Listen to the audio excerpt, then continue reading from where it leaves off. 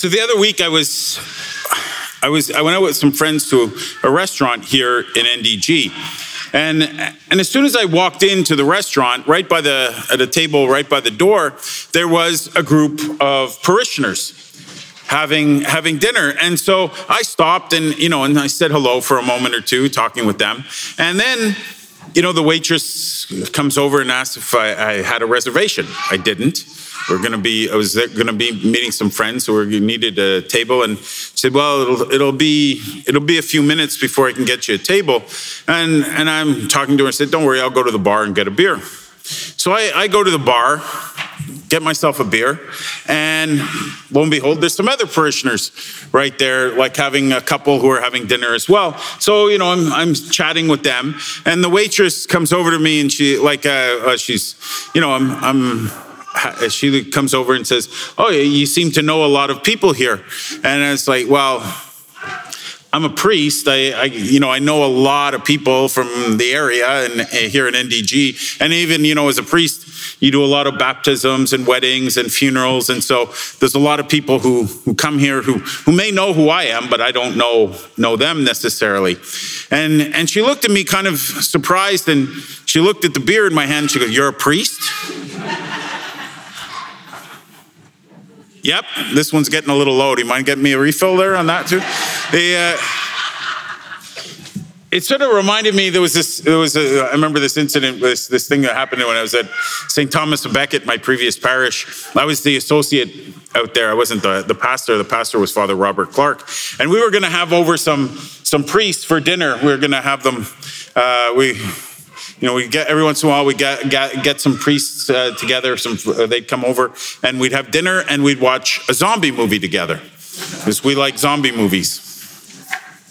And so anyway, so Father Robert and I we go to the grocery store to get some get the stuff that we need for the dinner that day. And it was like a strip mall, and it's the West Island, everything's a strip mall. And so there's a strip mall, and then there's like an SAQ apart from it, like a standalone building apart from the strip mall in the little plaza there. So Father Robert says to me, he says, "Well, you go get the wine at the SAQ. I'll go in and start getting the groceries." And I said, "And the beer and the chips and yeah. I'll get the beer and the chips we need for the movie too and all that stuff." And he's like, and so I go into the SAQ, and then this woman walks up to me in the SAQ, a parishioner. She goes, "Oh, Father Michael, I'm going to tell Father Robert that I saw that you were here." And I was like, "Go ahead. He's at the IGA with a case of beer in his cart. Go tell him right there. I don't care." But I don't know. I suppose these people expect their priests to be holy, and that's a good thing. I actually believe that priests should be holy, or at least striving for holiness. I want people to have that expectation of their priests. What I quibble with is maybe I think the definition of the word holy. I think holiness, at least the holiness that the waitress and the woman in the SAQ had in mind is not the holiness that I'm called to. It's not the holiness that probably you're called to. Too often we equate holiness with living this austere life, spending every waking hour in prayer and contemplation of God. We think we have to be like some hermit living out in the wilderness, renouncing all worldly things. Renouncing the world, in fact, forsaking anything enjoyable or pleasant, sacrificing everything, including happiness, in order to devote oneself completely to God or whatever altruistic cause we've taken on. We think holiness means I'm going to give up my life, I'm going to go be a missionary in Africa or a hermit out in the desert. The problem is, if we think that is what holiness is, you're not going to want it. I don't want it. I don't want that kind of holiness. That's not what God's calling me to. Or we're going to think, this is way too hard. I could never do that. I could never even begin to fathom that. No, holiness, that's not for me. We'll leave that for the saints. Well, the thing is, we're all called to be saints. We're all called to holiness. But that's not what holiness is. Holiness is actually just about growing closer to God. Pope Benedict said, holiness is nothing other than charity lived to the full. Now, by charity, Pope Benedict doesn't mean giving to the poor. He's using the classical definition of charity, meaning selfless love. Holiness, he is saying, is nothing other than selfless love lived to the full. Saintliness, holiness, is about fulfilling the hopes and dreams God has for you. And doing it on purpose, growing closer to him in the process, becoming more loving in the process. Each of us is called to become more and more loving. And each is called to do that in their own unique way. In today's gospel, we see that Joseph is responding to that call to holiness in his life. God, that call to love selflessly in his life. And by saying yes to God, he's relinquishing control a little bit of his life. He's probably mapped out his life, had some plans. He has some expectations of what his life is going to look like. He's about to get married, so this is sort of normal that he's thinking about this future. And he allows God to take control. And he starts to fulfill the hopes and dreams God has for him. And we see that God's dreams for Joseph, they aren't that far from the dreams that he had for himself, but they're just so much better. God isn't asking Joseph to give up everything to go out into the desert and spend every waking moment in prayer and contemplation. Joseph gets to marry the woman he loves, Mary. He gets to carry on the profession he's chosen, a carpenter. He gets to love Jesus just as much as any father loves their son. He gets to teach his boy his trade, be a carpenter. He gets to pass that on. He gets to teach him how to take care of himself in the world. And at the same time, we know from the episode when Jesus is 12 years old in the temple, that Joseph gets to see his son start to live out the mission that God has given him.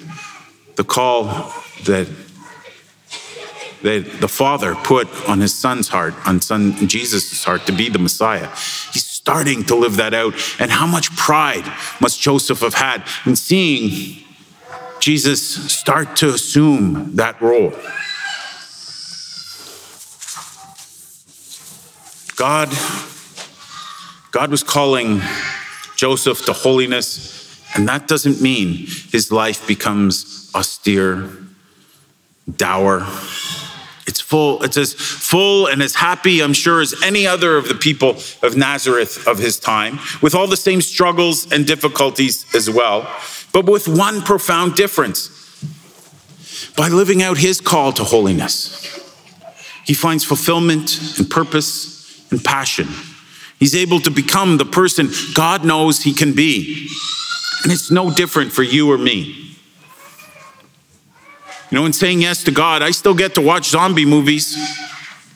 I still get to go out and have dinner and a few drinks with my friends every once in a while. But I also get to see incredible things. I get to see people coming alive in their faith. I get to be with people at these profound moments in their life, in baptisms and weddings and funerals. And that's incredibly fulfilling. That gives me so much satisfaction to be, it's at times the face of God for people, and to be able to see them grow in holiness. The point is, we are all called to be holy, to love like God, each in our own unique way. And it doesn't mean you have to give up everything and become a missionary in Africa and Malawi either. Maybe God is calling you to do that. Maybe he is. But if so, it's because he knows you better than you know yourself, and he knows you'll find fulfillment there. But for the most part, those moments of loving like God, of striving for holiness, they're found in the ordinary, everyday things we do, not in grand gestures. It's what Pope Francis termed this middle-class holiness. He talks about these ordinary moments when we are loving like God, when we are doing God's will. Those are moments when we are being holy. And middle-class holiness, by using that term, he's not denigrating it. He's actually trying to make it accessible to all. He's trying to show us that everyone can live this out. Loving other people the way God wants us to in the simple gestures turns the ordinary into the extraordinary. And it's incredible to be part of. And it's exciting too. Think of all the wonderful moments you had helping your kids or your grandkids to, bake cupcakes or learn to ride a bike. Those are moments of holiness. The moments before bed when you prayed with them and they said that incredible thing that just sort of, wow, I didn't know that came out of my kid. Those are moments of holiness. For me, in my life, when I never felt closer to someone than I did to my dad, when he was showing me how to hold a saw and make a straight cut. Those moments together, there were moments of holiness between us. And think of all the enjoyment you had this year as you got to spend time with friends after being apart for a past couple of years. All the love you shared over a cup of coffee, or in my case, a beer, but whatever, chacun chez soi. And they think of the satisfaction you've gotten from helping out that neighbor with clearing the snow off their walkway yesterday. Or those of you who yesterday or the Saturday previous went down to St. Willibrod's to help out with the Christmas baskets. What I heard from those stories was how much fun it was. And you're doing an act of selfless love, an act of holiness. That is middle-class holiness, and that is what we are all called to. And there will be tougher moments too if we do God's will. There's certainly going to be struggles and difficulties they're in every life. But trying to be holy means that there's purpose and there's fulfillment even in the struggles, even in the difficult times. And it doesn't mean that our life is boring and we never get to enjoy ourselves. It just means that sometimes we're not going to be the ones in control. But make no mistake about it, with God, there's always going to be love and fulfillment and profound joy in those moments. And we get to be the person God knows we can be.